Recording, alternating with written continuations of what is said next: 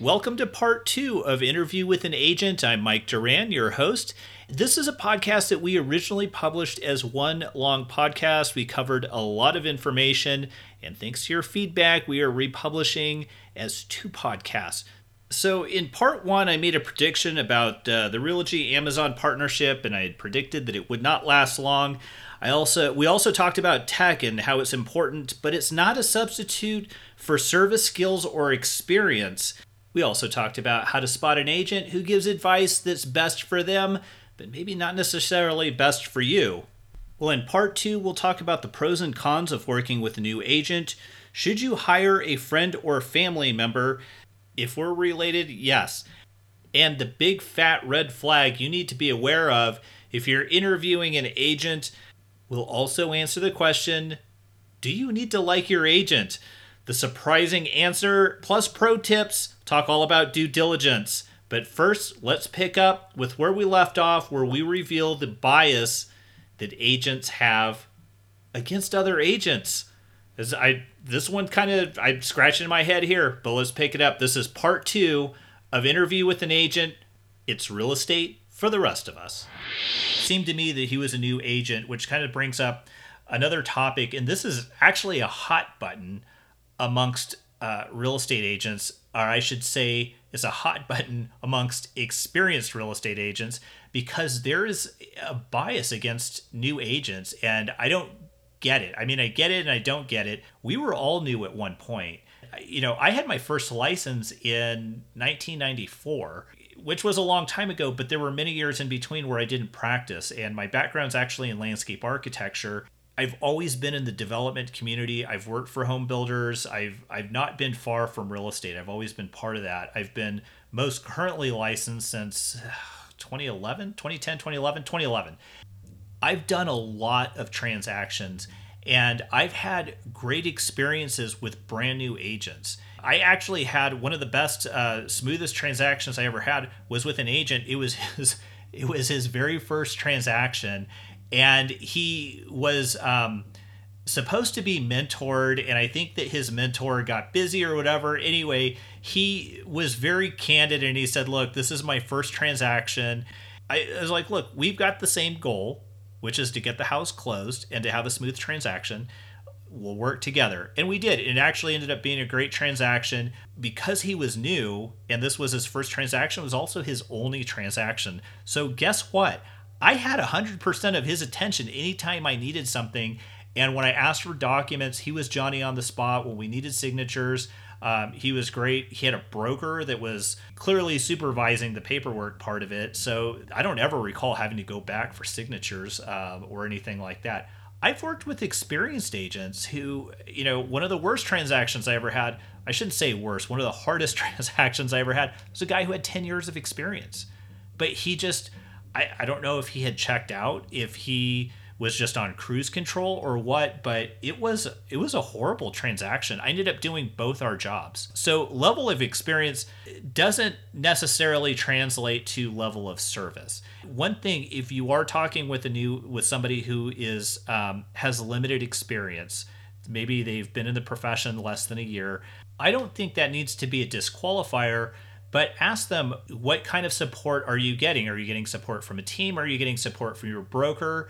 And then ask for specifics. And if they're truly getting support from their broker, or they have somebody they're teamed up with, or another agent they can rely on, they can talk to specifics. If it's just kind of like ambiguous and there's no real direction, then it might be that somebody's offered their support, but they really haven't come through for them. I wouldn't necessarily shy away from a new agent. I think so long as they're getting support and they have a broker who is closely monitoring them, or ideally mentoring them, then it's really not a bad way to go with a new agent. And if you're working with somebody who is experienced, then you can start to drill a little bit deeper, and you can ask about their experience. So, what types of transactions they've handled. I'll be the first to tell you, no two transactions are the same. The buyers are different. The situations are different. They might be a cash buyer. They may be have a conventional loan, which is different than an FHA loan, which has different requirements than a VA loan. And then everybody's situation is different. They may have a home to sell. Ask a lot of questions and see what kind of experience they have, and if it feels like a good fit. And if you're looking to list your home, they should be very specific as to what kind of marketing plan do they have that is specific to your home. If they have a one-size-fits-all cookie cutter marketing plan, that might work for your house. If your house is, what you would consider to be a typical house in your neighborhood. But if there's something special about it, or you want a premium for it, or maybe you have some challenges to it, maybe there's a cloud on the title, or maybe there's an elderly parent that's on there, or there's a power of attorney, or, there's a house under trust. There's all kinds of situations, divorce situation. No two transactions are the same. And generally speaking, the more transactions you do, the better your experience that you have.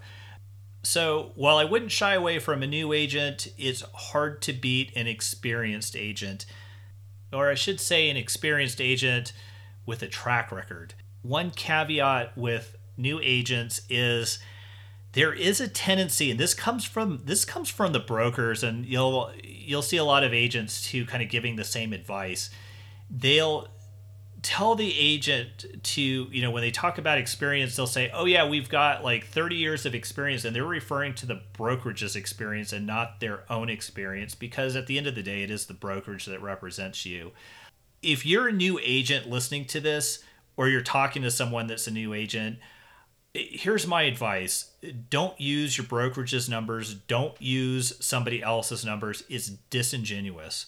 This kills me when agents talk about trust, that, the clients don't trust us, or the public doesn't trust us. And then at the same time, they're talking about, go inflate your numbers.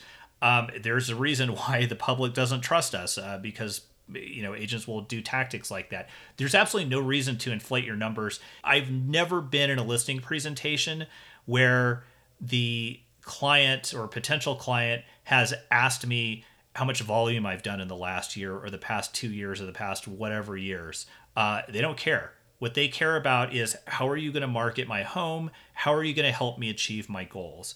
If you're talking to a new agent, be specific about what service they're going to provide you. That's where the focus should be, is what kind of service do they provide, and then what kind of support system do they have? And really, those two things should be questions for every agent, but definitely for new agents.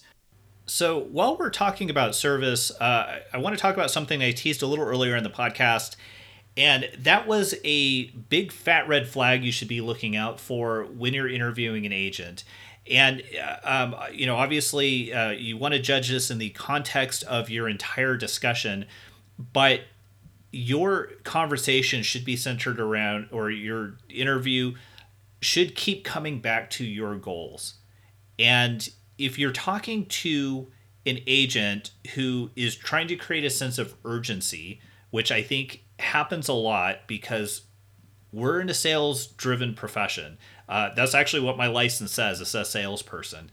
The reality is, I'm not selling anything. I don't, I sell homes, but really don't sell homes. I market homes. If I'm on the listing side, I market homes. And if I'm on the buyer side, I'm not selling you anything. The buyer's the one making the decision. I am helping them find their home, but my job, whether I'm on the buyer side or the seller side, is to represent my client. My job is to help them navigate the process. My job is to help them solve problems or overcome problems that come up during the transaction. That's the job. Job isn't sales. But I don't want to go off on a tangent about that. I want to circle back to that red flag you need to look out for. So judge this in the overall context of your conversation or your interview with your agent. Your discussion should focus on your goals, or it should keep coming back to your goals. And so when an agent is talking about what services they offer, they should be talking about the services that they offer and how that helps you achieve your goals. And if you're finding that your conversation keeps coming back to how they can earn your business, I hate that phrase. I just hate it. But if they keep saying like, how can we earn your business today or whatever, that's a sales pitch. That's not about helping you achieve your goals. That's a sales pitch. If they are talking about the services they offer and how that helps you achieve your goals, that's how they earn your business. Otherwise, otherwise they're just trying to overcome objections.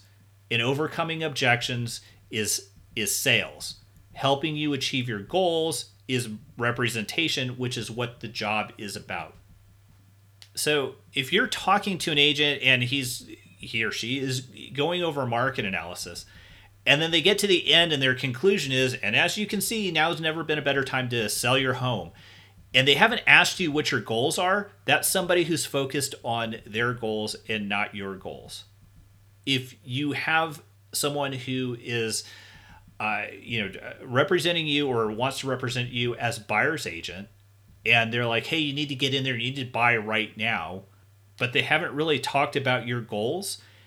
Hey, look, maybe the market is on fire and there's not a lot of inventory and it's super competitive.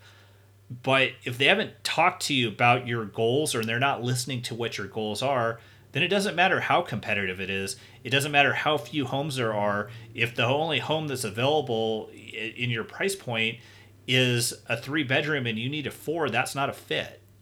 It doesn't matter how competitive the market is.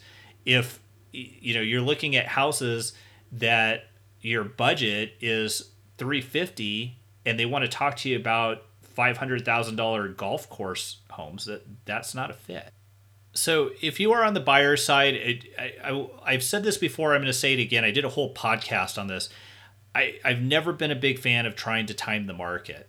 And so that said, if you are working with an agent or you're interviewing an agent who is trying to light that fire under you, saying, you got to buy right now or the market's on fire, that's somebody who's probably focused on their goals and not focused on your goals. And I want to say for my realtor colleagues out there, look, it's a business. I mean, you need to have goals, and you absolutely need to have goals. I have goals, but my job is to represent my clients and help them achieve their goals. And quite frankly, if I'm helping my clients achieve their goals, I'm achieving my goals. So whether you're a buyer or a seller, if you're interviewing an agent and they are resorting to scare tactics to compel you to sell your home or to buy a home, huge red flag. Run, don't walk in the other direction, or I don't know, get up and proceed in an orderly fashion towards your nearest exit. But get out of there. That's not someone that is looking out for your best interests. And I think that if you can only ask for a bad experience in that regard. If you have an agent who's looking out for their interest in achieving their goals right off the bat, they're not going to change midway through the transaction or midway through your home buying or your home selling process.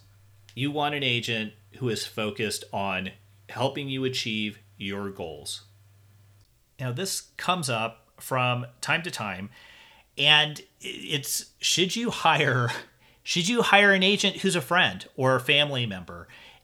I get, I'm on the flip side of this too, so I see it all the time, and I have friends and colleagues who they get hurt. Their feelings are hurt because their friend or family member listed their home with somebody else, or they bought a home with somebody else.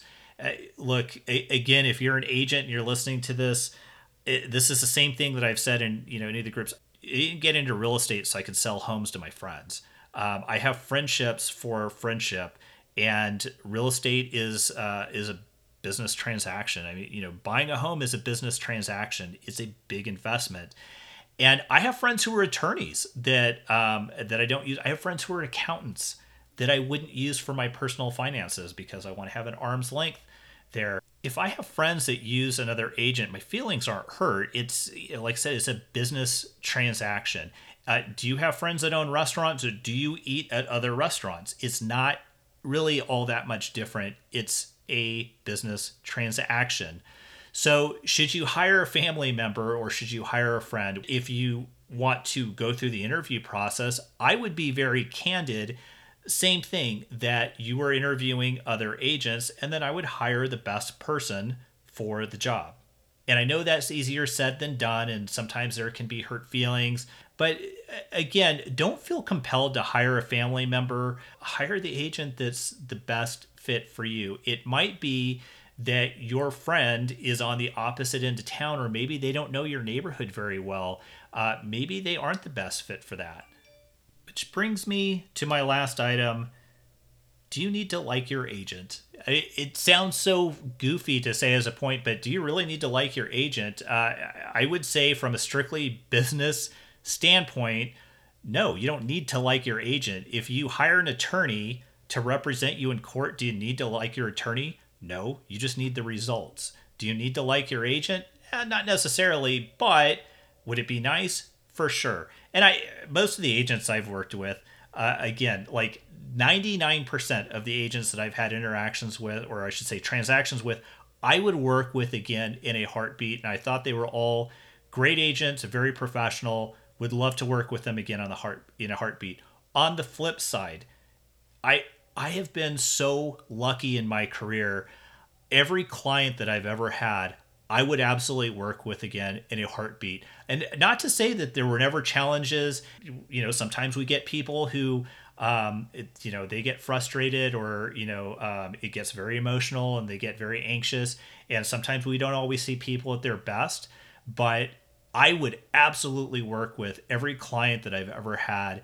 Again, they've all been great to work with, just wonderful, wonderful experiences. But do you really need to like your agent? True story. I was on a listing presentation. This was several years ago. I was on a team, and it was a referral. The seller was very upfront, saying that she was interviewing several agents.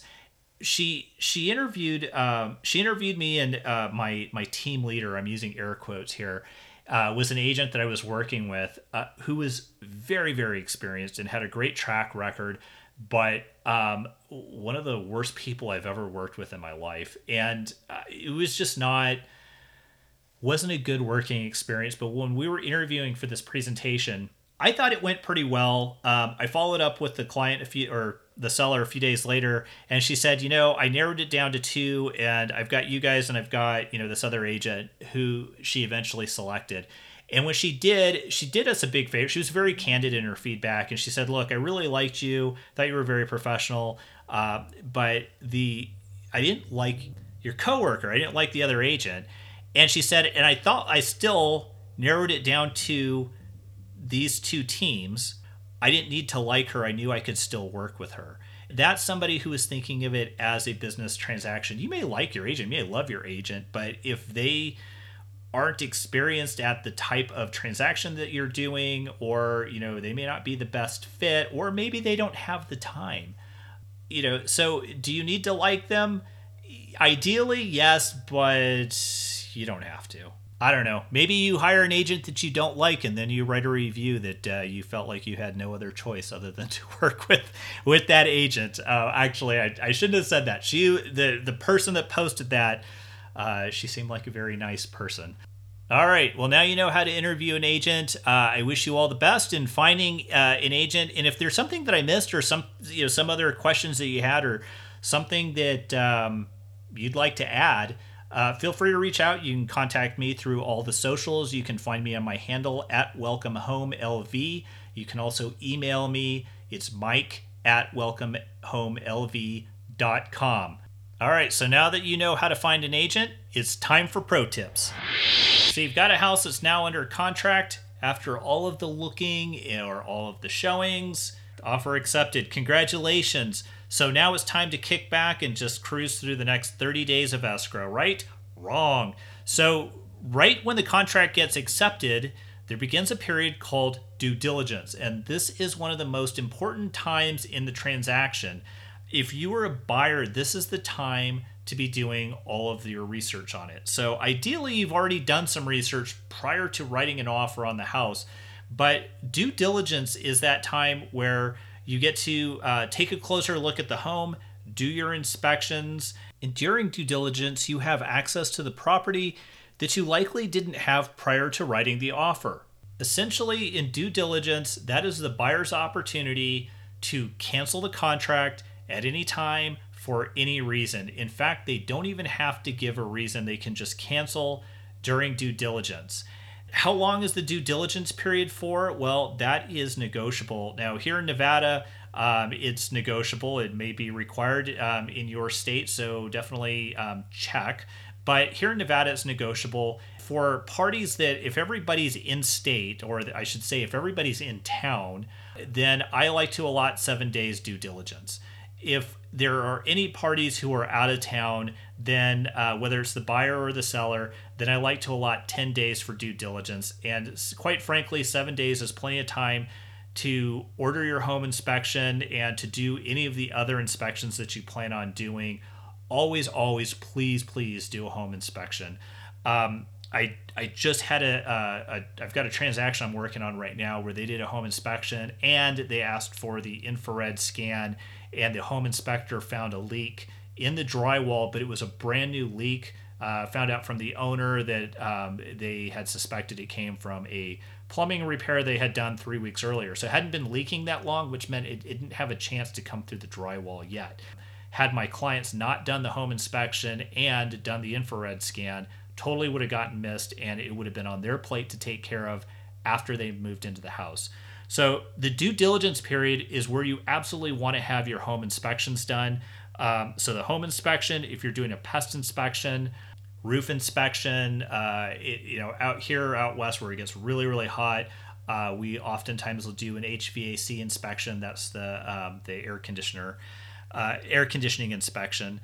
You definitely want to do all your inspections during the due diligence period. Now, if you're on the buyer side and it's negotiable, it's like, well, why not ask for like 2 weeks of due diligence? Well, if you come in with an offer and your offer is great, but you're asking for, 14 days due diligence, that's 14 days that the seller is going to have their home off the market, and they run the risk that the buyer could cancel at any time and there's no recourse for the seller. So when the buyer cancels during the due diligence period, they will generally get 100% of their earnest money deposit back. And so all the risk is on the seller during the due diligence period. So if you came in with an offer that is like, hey, we want 14 days due diligence, on the seller side, they're either going to counter that or they'll just flat out reject it. And if you're in a multiple offer situation and you're asking for more than 7 days due diligence, that to me would be a red flag. So be smart about it, and then you need to be diligent during your due diligence period. Don't wait. Your agent should be ordering the home inspection immediately. Offer accepted, great. Next phone call is to the title company to open escrow, and then the next phone call should be to the home inspector to get on their schedule. And then I think you're going to find with most inspectors, they're generally writing the report the same day or the next day. So within 48 hours of the inspection, you generally have a report in hand. And again, if you're on top of things and you're ordering this stuff at the beginning of the transaction, 7 days is plenty. And when I say 7 days, you get those inspections back. There may need to be repairs that may need to be done. I'll be the first to tell you, a home inspector always going to find something. It could be a brand new house and they will find something. And and not to be a pest or to try and derail the transaction, but that's their job. Their job is to find things that are potential problems with the house. So they're going to find something. And if you're on the buyer side and you need to request that the seller do some repairs, you want to do that during the due diligence period too, because it could be something like a roof leak. You may have something else though that you want the seller to fix. And if the seller doesn't want to fix it, you may decide that you don't want to spend the money on it, or it's too big of an issue for you. And if you're gonna cancel, then you want to cancel in the due diligence period. So you want to be able to have enough time to do your inspections, and then put in your request for repairs, if any. The home inspector may find some things, and you may be totally fine with it and want to repair them on your own, and that's okay. But if you do need to ask for repairs, you want to give the seller a reasonable amount of time to evaluate it, look at the costs, and then respond to you. And then you want to be able to have a reasonable amount of time to evaluate their response. They may agree to fix, if you've got 5 things you're asking them to fix and they agree to fix 3, then you want to have a reasonable amount of time to decide if you still want to move forward with it. So absolutely want to get those things done during the due diligence period. If you are on the selling side, if you're the seller, again, the risk for the seller is that the home is off the market during this time. So while it's off the market, you as a seller are potentially missing out on other people who may have wanted to write offers on the property. So as a seller, you want to prepare for, these worst case scenarios. If it is going to fall apart, you want it to fall apart at the beginning of the transaction so you can minimize the amount of time that the home is off the market so that you can get back on there and go after that next buyer. As a seller, you want to make sure that they are scheduling their home inspection at the beginning of the transaction and that they're doing those things and that they're moving along. And then, here in Nevada, we have what was called a resale package where we need to provide all of the rules for the homeowners association if the home is in a homeowners association, and that the buyers have 5 days to review that resale package, and they can cancel for whatever reason in those 5 days. They have 5 days to review it and then decide if they're good with all of the rules, the financial health of the homeowners association. If they're not, they can cancel. Well, that's a separate clock than the due diligence time. And if you're a seller, you want that clock to be running concurrently with due diligence. So if the buyer has asked for 7 days due diligence, you absolutely want to try and get that resale package to them during the due diligence period so that 5-day review period for the resale package is happening concurrently with due diligence. And that way, if they cancel for whatever reason because of the resale package, it's happening during the due diligence period, and then you're back on the market for being down the least amount of time. If they accept the resale package, that's great, and then that happened during the due diligence period. That box is now checked, and then now you're just getting past the rest of the issues, which is typically home inspection stuff during that time. Now, disclosures vary by state, but for required disclosures, you absolutely, as a seller, want to get those to the buyer as early as possible during the due diligence period. And so if they're asking for 7 days due diligence, don't give it to them on day 6, give it to them on day 2, ideally day 1. Where I'm at, we have what's called a seller's real property disclosure. It goes by different names depending on the state, but it is essentially the same document. And it's a disclosure from the seller of things that they are aware of that could potentially affect the value of the home. Here in Nevada, it's a required disclosure. There are similar required disclosures around the country. If you were a seller, absolutely get that to your buyers early in the transaction. Again, day 1, day 2, day 3 you're already late. So get it to them early. I mean, legally, you can give it to them on day 23 of a 30-day escrow or however long your escrow is.